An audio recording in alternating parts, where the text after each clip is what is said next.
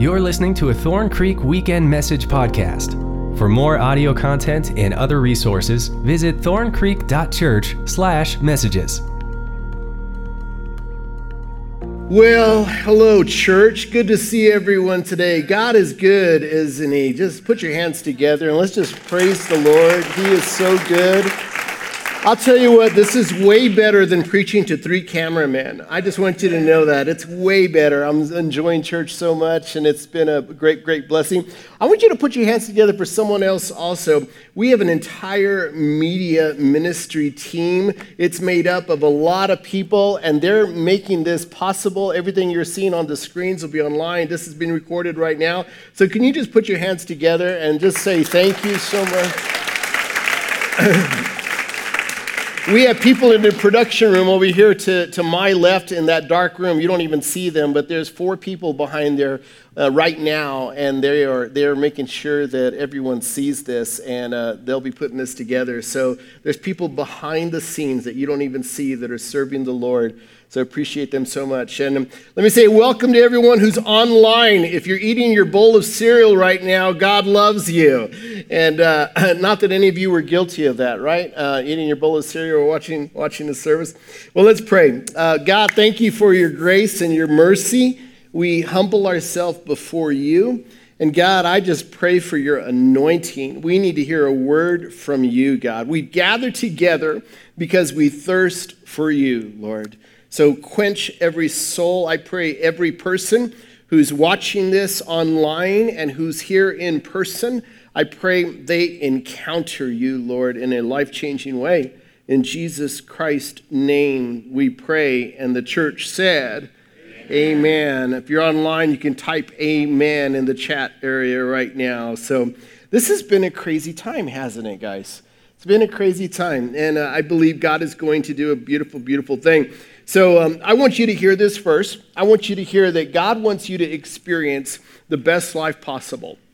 And you just take a hold of that.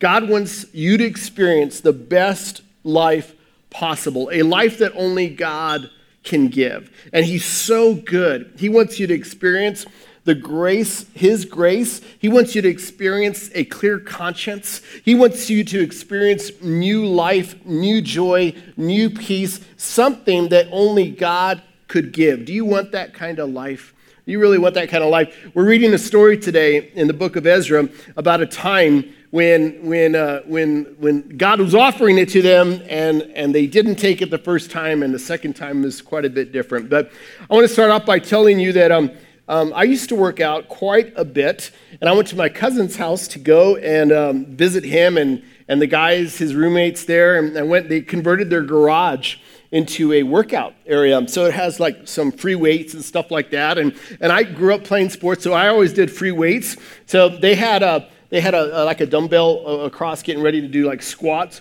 And I saw it, and it was like around 450 pounds or something like that. And Matt, my cousin, says, I was about to do it, and then he goes, nah, you don't need to do that. You're just a pastor. Isn't that horrible? He says horrible things to me.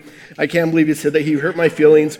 So Nate Cotta was there. They just happened to take a picture of me when I went ahead and did the squats. I don't normally show off my body like this, but I thought I'll show you guys.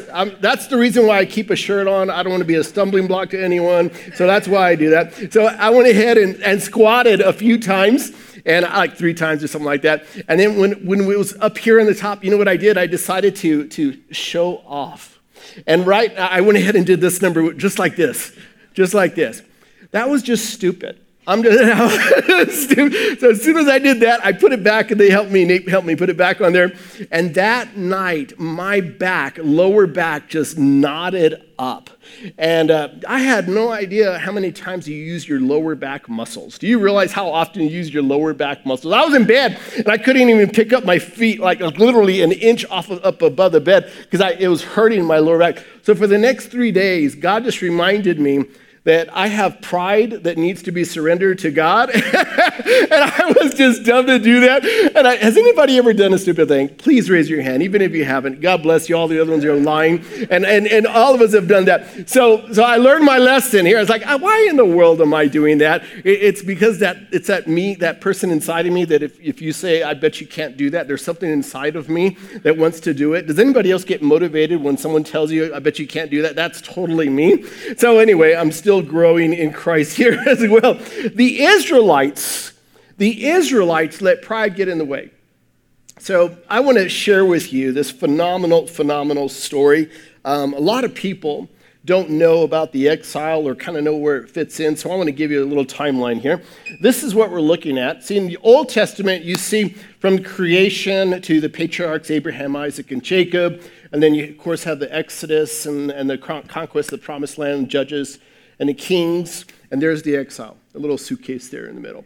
So you can see the placement of the exile is literally right before the New Testament. So give you a little idea of what's happening here is the exile happened.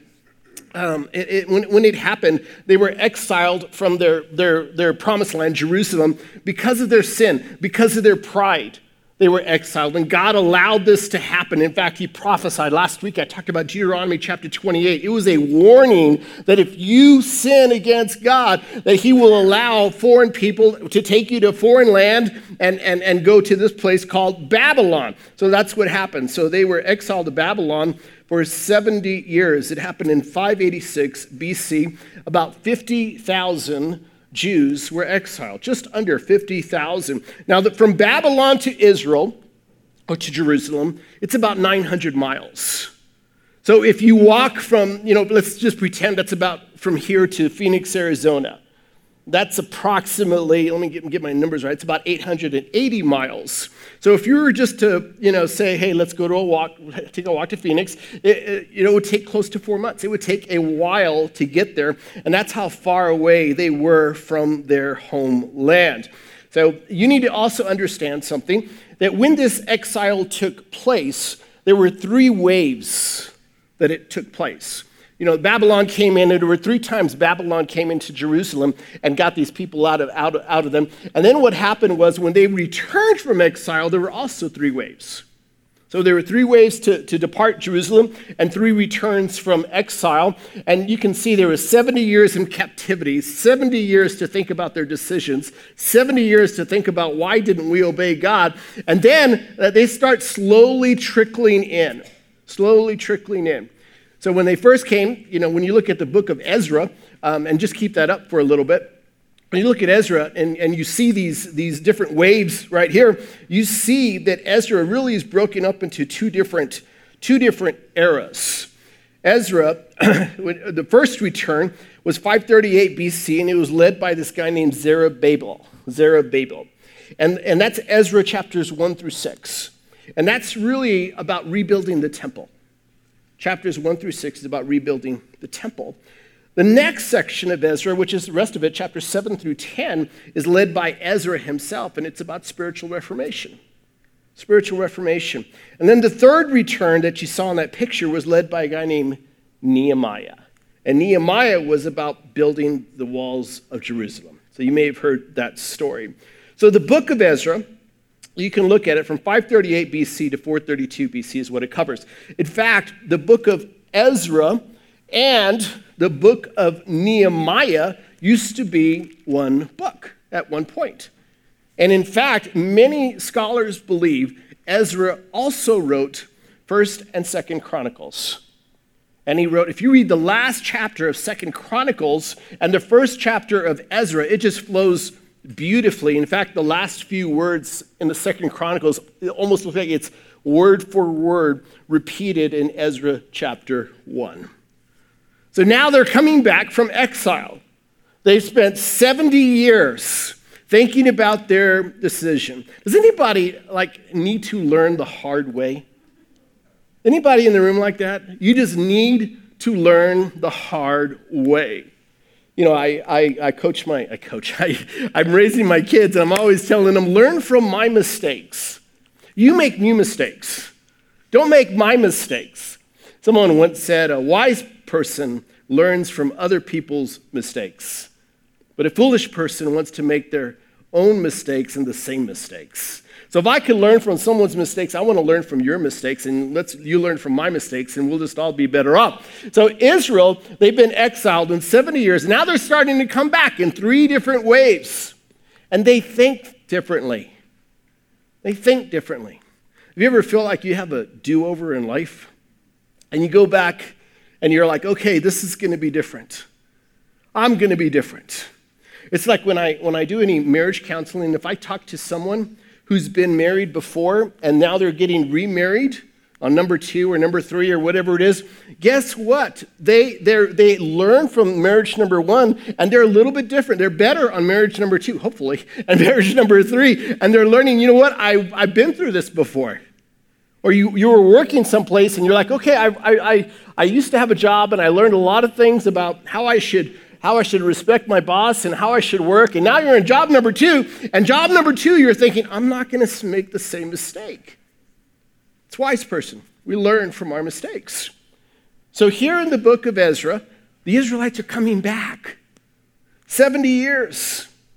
And they're learning some things here. They're learning some things. The name Ezra, it's a shortened name of the Hebrew name Azariah, which means the Lord helps me. That's what his name is. And you need to understand Ezra is a descendant of Aaron, which is a royal priest. He is a priest. He's also a scribe. Now, scribes, what they did was they just transferred God's word on a parchment paper, transferred God's word from one to another. And they were incredibly meticulous. It was a demanding position. They would literally count each line, and all the words had to match up, horizontally and vertically. They all had to match up, and they were so careful about transferring God's word from one parchment paper to another parchment paper. They were known to be lovers of God's word. It's a little bit different when you look in the New Testament. Scribes pop up, but a lot of times they're associated with another people group that most of us hear negative things about, scribes and Pharisees. In the Old Testament, scribes were honored. They were revered because they knew God's word, and they spent their whole life transcribing the word of God. That was Ezra. So now the Israelites are coming back. And just like us, we're probably looking at life a little bit differently. We have a mask in our glove compartment now, and we think differently. Maybe you still wipe down the groceries, or I don't know.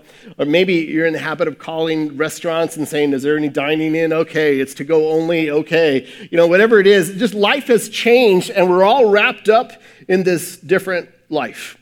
Now, chapter 3, verse 1 is the verse that, it's like the main verse today, and I'm going to read it to you. Here it is, chapter 3, verse 1. It says, in early autumn, when the Israelites had settled in their towns, all the people assembled in Jerusalem with a, what church? With a unified purpose. Another version, that same verse right there, says this, the people gathered together as one man. There's this incredible unity in chapter 3, verse 1. Why is there unity? In our world, there's different things that can bring unity. Watching an unfair, unjust video on YouTube can bring the country together, right? We can see that and say, that's just wrong. That's just wrong. I talked about that last week. Let me tell you guys again, I'm not white, okay? I'm not white, and we love every color here in this church. We love every color. I believe the church should be the most integrated place in the world because all of us need the grace of God. All of us need the grace of God. Doesn't matter what you look like. Doesn't matter at all. So here you see that they came together with a unified purpose. And what I want you to do is I want to show you what happens in chapter 1 and chapter 2 that brings them to chapter 3, verse 1 that says they're all together. They learned some lessons. And I'm going to share with you 3 lessons that they learned. When they came back after exile, they're coming back and they're not going to repeat their same mistakes. They remember their mistakes. And they're coming back and they're saying, there's no way we'll make new mistakes, but we learned 3 big lessons. We're not going to mess up again. You know, sometimes we don't realize how good we got it until we lost it. Right? Sometimes we don't realize the life we have until we lost it. And we think, gosh, I had a really good life. I have a really good life. Here they are. They're coming back. Here are the lessons. Here's Ezra chapter 1, verse 1. It starts off like this. In the first year of King Cyrus of Persia. Now, Babylon was the empire that took over Jerusalem and took Judah, or the Israelites, out, and they exiled them. But now there's a new kid on the block, a new king of the hill. And he's the king of this massive territory called Persia. And this guy, King Cyrus, he's the guy. It says, the Lord fulfilled the prophecy he had given through Jeremiah. He stirred the heart of Cyrus to put this proclamation in writing and to send it throughout his kingdom. So this is known as the proclamation of King Cyrus. That's what this is known. King Cyrus is not a Jew. He's not from Jerusalem. He's not part of the patriarchs Abraham, Isaac, and Jacob. His bloodline is a Gentile. But God stirred his heart. You know, God can move any heart. He could move any heart. He's so good at that. 150 years before this verse was written, before King Cyrus is stirred, Isaiah prophesied 150 years before this happened. Isaiah prophesied and said, when I say to Cyrus, he is my shepherd, he will certainly do as I say. He will command, rebuild Jerusalem. He will say, restore the temple. This is what God is saying through the prophet Isaiah 150 years before King Cyrus actually does what he does. It's interesting. There was an interview that was done with our current Israeli prime minister. His name is Benjamin Netanyahu. And this was during the time when Donald Trump announced that the U.S. Embassy in Israel would move from Tel Aviv to Jerusalem. And this is what our current the Israeli prime minister said in 2018. He said, I want to tell you that the Jewish people have a long memory, so we remember the proclamation of the great king, Cyrus the Great, Persian king, 2,500 years ago. He proclaimed that the Jewish exiles in Babylon would come back and rebuild our temple in Jerusalem. Said in 2018 by the current Israeli prime minister. And Israel, Jews are known to have long memories. That's why their records, their genealogies are so good. They're known for this. So the prayer is, King Cyrus is this guy, and God uses a pagan king named Cyrus. Now, the Jews essentially were living in pagan land. They were essentially spiritual slaves. They weren't allowed to go to their church. They weren't allowed to worship. And undoubtedly, they wanted to be set free. And let me just say this. Sometimes the problem is part of the plan. Sometimes the very thing that you're asking God to remove out of your life, God will use in your life for his purpose. Sometimes the very thing that you don't expect a miracle, you don't expect anything to happen good from that person or that thing or that job or that situation, sometimes God will use a King Cyrus in your life and you did not expect it. God's plan is so much bigger and greater than our plan. He's so good. He's so good. You never know. Reminds me when I was dating Grace and when we talked about this last night, we had someone over our house, and during those days I was far from God, so my mother-in-law and father-in-law used to pray that I would go away. So they would say that prayer. You know what? I'm looking back at who I was back then, I probably would have said the same prayer, to be honest with you. I was just far. And guess who lives in whose basement today? So I remind my mother-in-law all the time, hey, remember you used to pray for you? You know, there's that little... I still got a little flesh inside of me that I'm working out here. That's just being honest with you. But I want you to see this. God sees every season in your life before it happens. You're saying, well, Pastor, I don't understand that. You're not God. It's okay. We have free will, moral volition. But God also sees the seasons that will happen in your life. Isaiah prophesied it 150 years before it happened. God used Isaiah. See, God knew before it even happened. God knew what would happen in Wuhan. God knew what would happen to your job. God knew what your financial position would look like. God knew that this was going to be a test for you. God knew that he would say that or she would say that. God knew that you would be insulted. God knew that you would get that call. He's just a big God. And he sees every season. Sometimes, many times, you know what he's doing today? He's preparing you for that test that you're going to go through tomorrow. You may not see it right now, but God is strengthening your legs right now, and he wants you to learn to walk by faith, because what's going to happen down the road is going to require a great faith to walk. A great faith. Verse 2 says this is what King Cyrus of Persia says. The Lord, and look at that bold, let's just read it out loud. The God of heaven.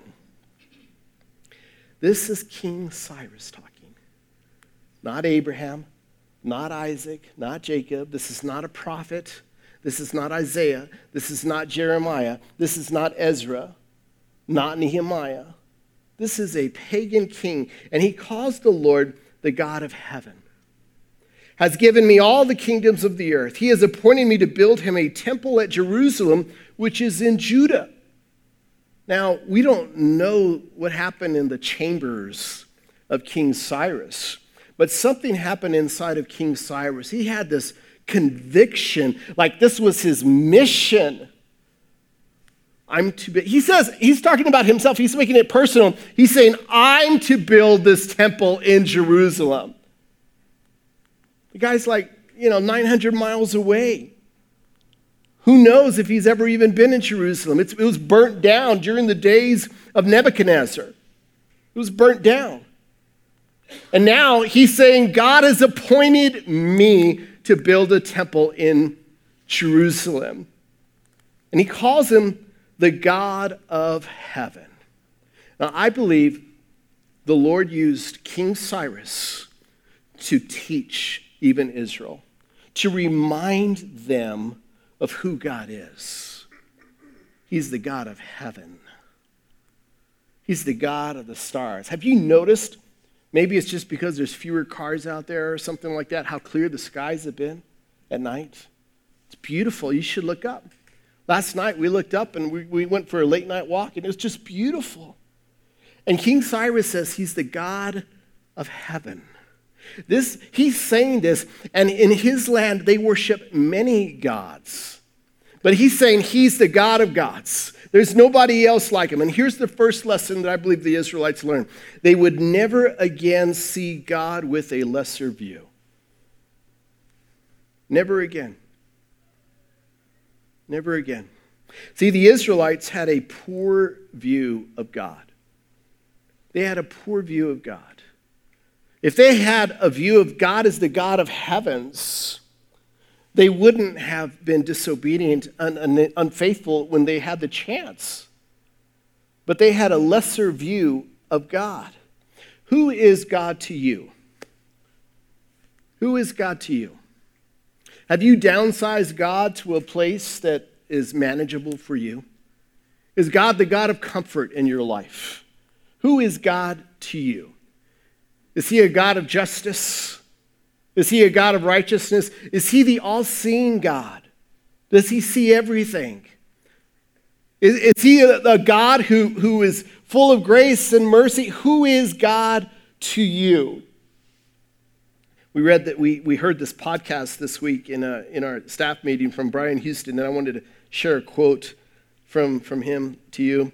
He said this: "Who you believe God is determines everything. It affects who we believe God blesses. It affects how we relate to God. It affects how we treat others. It affects how you see yourself.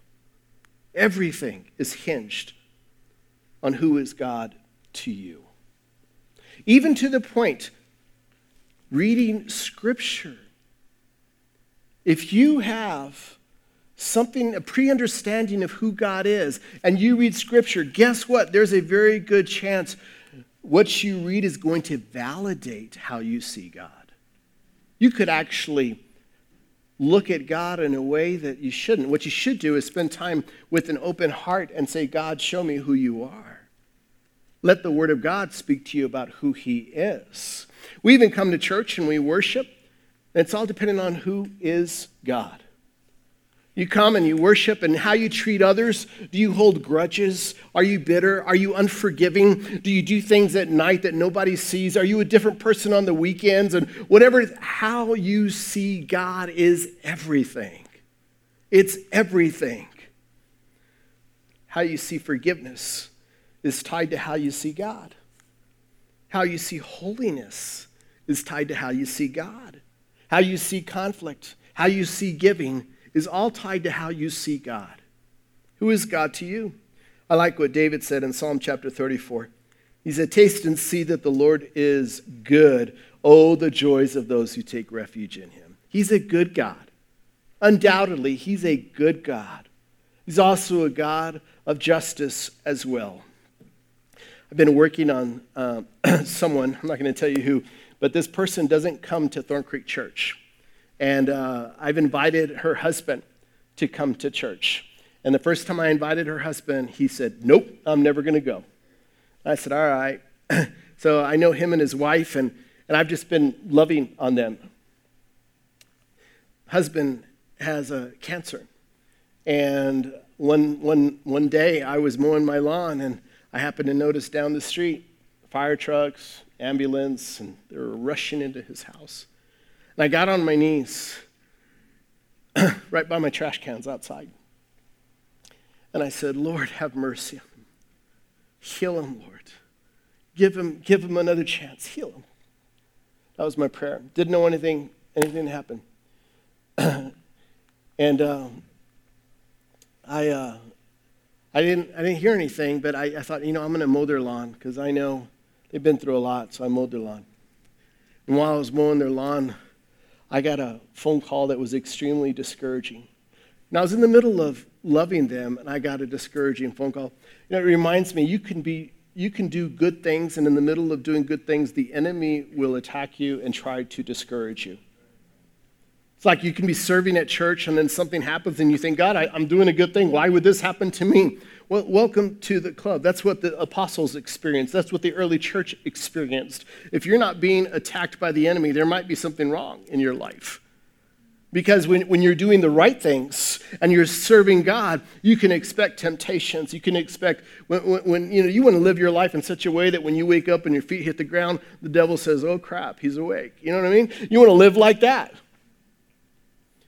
So I mowed the lawn, and I didn't hear anything, and I was mowing my lawn then, and 2 weeks had passed, and the mom came over, and she says something like, I think you're the culprit, aren't you?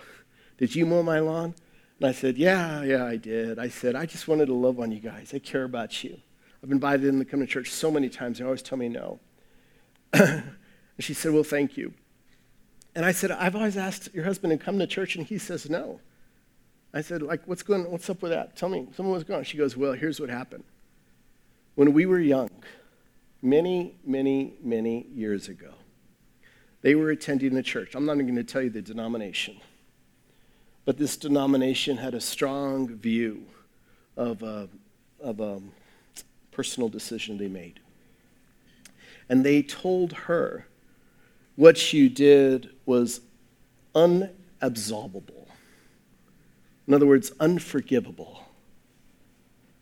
Well, that stayed with them. It stuck with them. Sometimes words stick with us, right? That stuck with them. And from that point on, they said, we do not need church. We do not need God.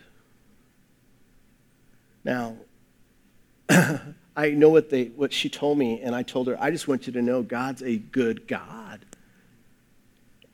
And God, I told her what happened. I told her how I knelt down and I prayed for her, and I told her the whole story. And I said, God's a good God. He loves you. And I said, they know I'm a preacher. And I said, just let me say this. I'm not trying to preach to you, but I told her I told her a little bit about my story, and I told her the way to heaven is through Jesus Christ. And he loves you, and he wants you to experience his grace and his mercy. Tears started rolling down her cheeks. And I said, anytime you need me to talk to you or your husband, let me know. It just so happened the husband came back from the hospital, and they said, we don't know what happened, but his cancer is gone. We don't know what happened, but his cancer is gone. And inside I'm thinking, I know what happened! I know what happened, ask me! It's not because of me, it's because of his grace and mercy. He's a good God. This God does not want anyone to perish or go to hell. He doesn't want any of that. You being here right now is evidence that we have a God of second chances. Look what happens here. So they learn something. They learn about who God is, and we're not going to look at God with a lesser view. The second thing they learn is related to Ezra chapter 2, verses 61 and 62.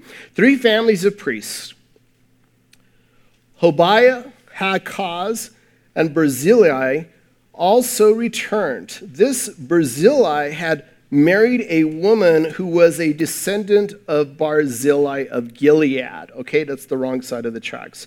And he had taken her family name. They searched for their names in the genealogical records, but they were not found. So they were disqualified from serving as priests. Disqualified. See, the priests that didn't have their birth certificate that proved they were born from the right lineage, so they were disqualified from serving by Israel. Why? Do you see how Israel's different now? They're coming back, and they're like, okay, this is, you know what? We found out there's some priests here that may not truly be from the right lineage, and they may not be able to serve. So they have a choice. Do we let it go, or do we take a stand? And here's their second lesson. They would never again go through the motions. Never again go through the motions. They saw it, and they said, nope, that's not right. Here's what you see. You see through this evidence of a changed mind. You see Israel coming back out of Babylon, 70 years of exile, and they're coming back. And all they're doing is getting ready for church. They're setting up church, and they're making sure everyone is there and the right people are there. And they're looking at these priests, and they're saying, we're not going to let it go because we want God's blessing. We want his favor. So we're not going to allow that to happen. It's like those moments in your life when you think, I'm not sure if I should be doing this. I'm not sure if God would want me in this relationship. I'm not sure if God would want me to treat my body this way. I'm not sure if God would want me to look at this. And then there's that point, that line where if you change your mind, oh, the power of a changed mind. Because we could internally convince ourselves that we're one person, but our actions will say something else. You know what I'm saying? Church, anybody with me? You can say stuff about your internally, your intentions, and you can say, yeah, I'm this person. I'm a good person. Yep, I'm a Christian. Yeah, I'm all this. But outwardly, you're doing something else. But there comes a point when the power of the will is greater. And the power of the will says, I'm not going to allow that in my life anymore. And there's nobody around you. It's you and God, and you say, that's unacceptable in my life. I want the blessings of God in my life. I want the favor of God in my life. I want his will for my life. I'm not going to allow that in my life anymore. Do you know what I'm talking about? I could preach till my heart is out, till I'm blue, I'm brown. You'll never see me turn another color except black. But I can preach like that, and you know what? You can walk away with your own mind made up. Some of you don't need another church service. You just need to decide on whether or not you want the blessing of God in your life. Nothing more powerful. Don't you find it interesting when Jesus ran across the guy who's in the Pool of Bethesda, and this guy's 38 years right beside this Pool of Bethesda, and he's all lame, and he needs to get in the Pool of Bethesda. And you know the question Jesus asked him? When Jesus saw him lying there and learned that he had been in this condition for a long time, he asked him, "Do you want to get well?" Doesn't that just sound like a dumb question that Jesus asked? 38 years. Why would he ask that question? Here's the truth. Some of you don't want to get well.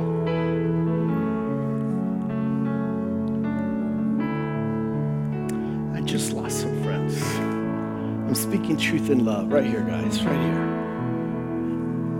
God looked at the Israelites when they were living here, and they convinced themselves they weren't doing anything wrong, weren't living any way that was dishonoring to God. And God said enough and allowed this empire named Babylon to exile them till they had some time to think about who God is and was. And then when they came back, you see a different Israel. They come back and they say, we're not going to allow that. And they tell these priests, you're out.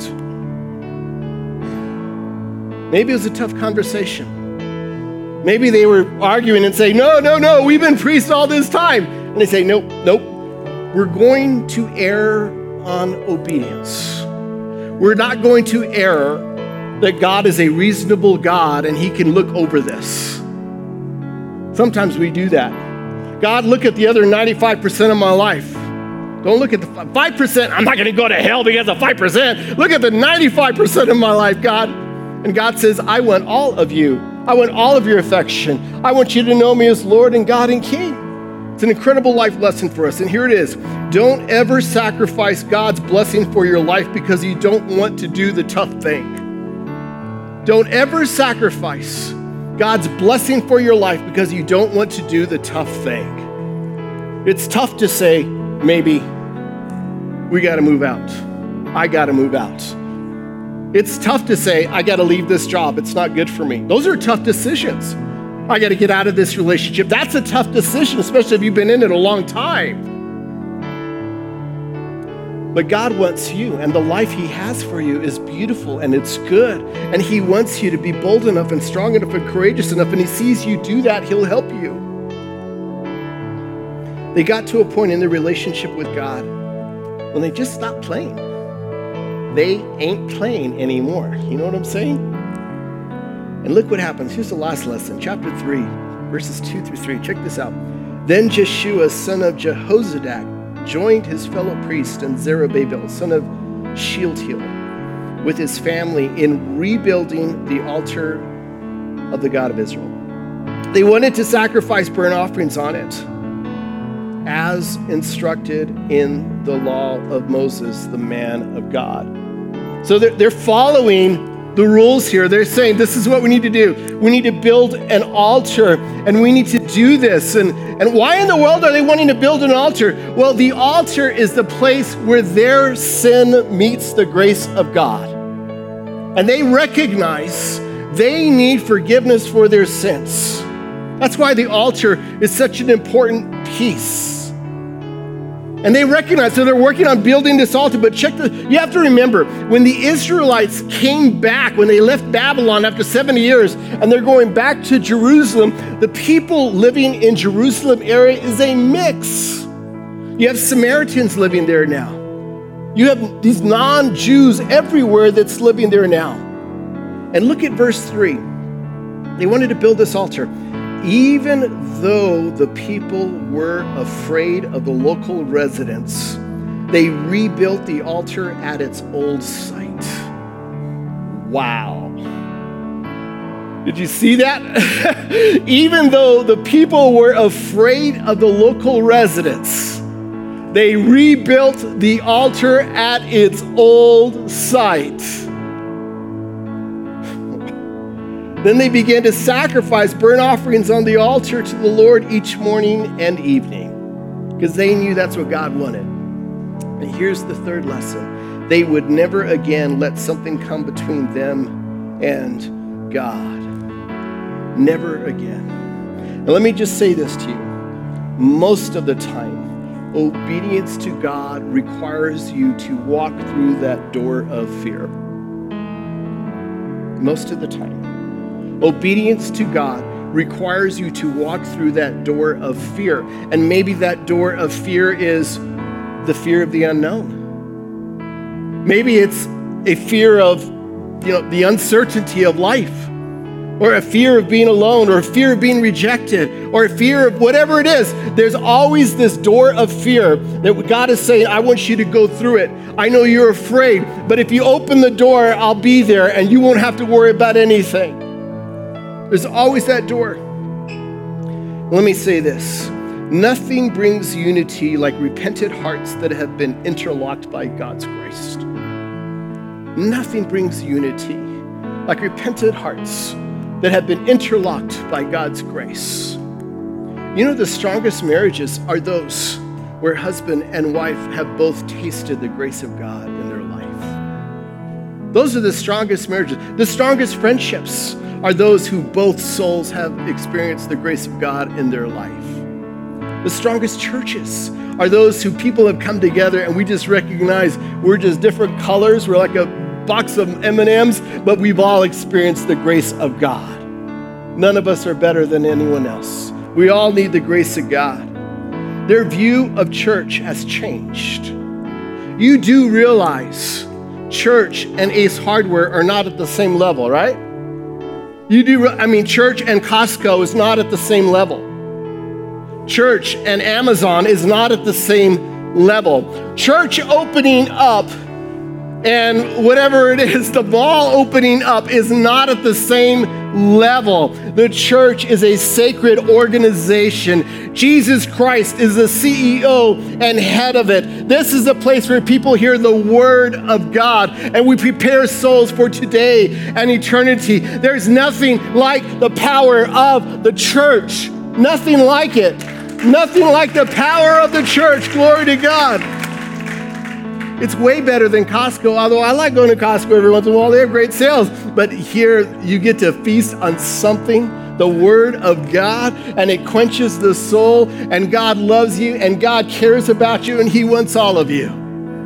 You want some of that? The Israelites came back from exile. They're like, I remember who I used to be. Bitter. You ever know anyone who can just carry a grudge? You know anyone like that? They got like 2 or 3 PhDs in carrying grudges. You know anyone like that? You know anyone who's just like angry and full of anger or whatever it is? They came back from Babylon and they said, we're doing it different this time. No way. We're not going to take the grace of God for granted.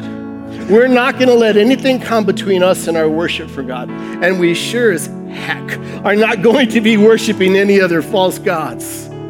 No way.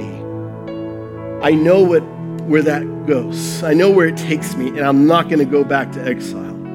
They're different. And because of those decisions that they made, they come together, Ezra chapter 3, verse 1, united with a purpose as one man. Here's my prayer, guys, that in the midst of all this, that a spiritual revival just breaks out in every church for the glory of God. This country needs a spiritual revival. We don't need a new president. New presidents are great. That's fine. But revival is going to come from the Spirit of God. You can't legislate compassion. You can't make a law for people to love people of the other color. It comes from a relationship with Jesus Christ. It comes from a changed heart. And you look at people different because Jesus has got a hold of your life. That's where revival happens. It's the Spirit of God, and it's people humbling themselves and saying, God, I want all of you. I'm going to give all of you to myself. Here's a crazy thought. This world has yet to see a soul that is utterly committed to God, that is willing to do whatever God wants. You want to be the first? There's a few out there willing to do whatever God wants. I'm done, guys. Maybe you just need I want to invite you to turn to Jesus today. If you're checking us out online, you can turn to Jesus right where you're at. Lord, we humble ourselves before you. God, I've done my best to preach this beautiful message, Lord. I'm trusting your Spirit of God has just moved here, God, and I sense your Spirit, Lord, and I thank you for your Spirit. Holy Spirit, you are welcome in this place. Holy Spirit, we love you. Maybe you need to say this prayer. Maybe you need to ask Jesus into your heart. Right where you're at, you can say this prayer. Just say, Jesus, I ask you into my heart. I ask you to be my Lord and Savior, my God, my forgiver of my sins, because I've sinned and I need your grace. I choose to become a Christian right now. Be Lord of my life. I want to learn from my mistakes. So be Lord of my past, present, and future. Others of you, maybe you just need to tell God, God, I'm not going to think less of you anymore. I'm going to honor you as the God of heaven. God,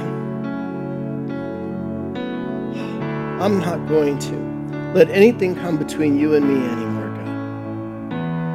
I'm willing to do the tough thing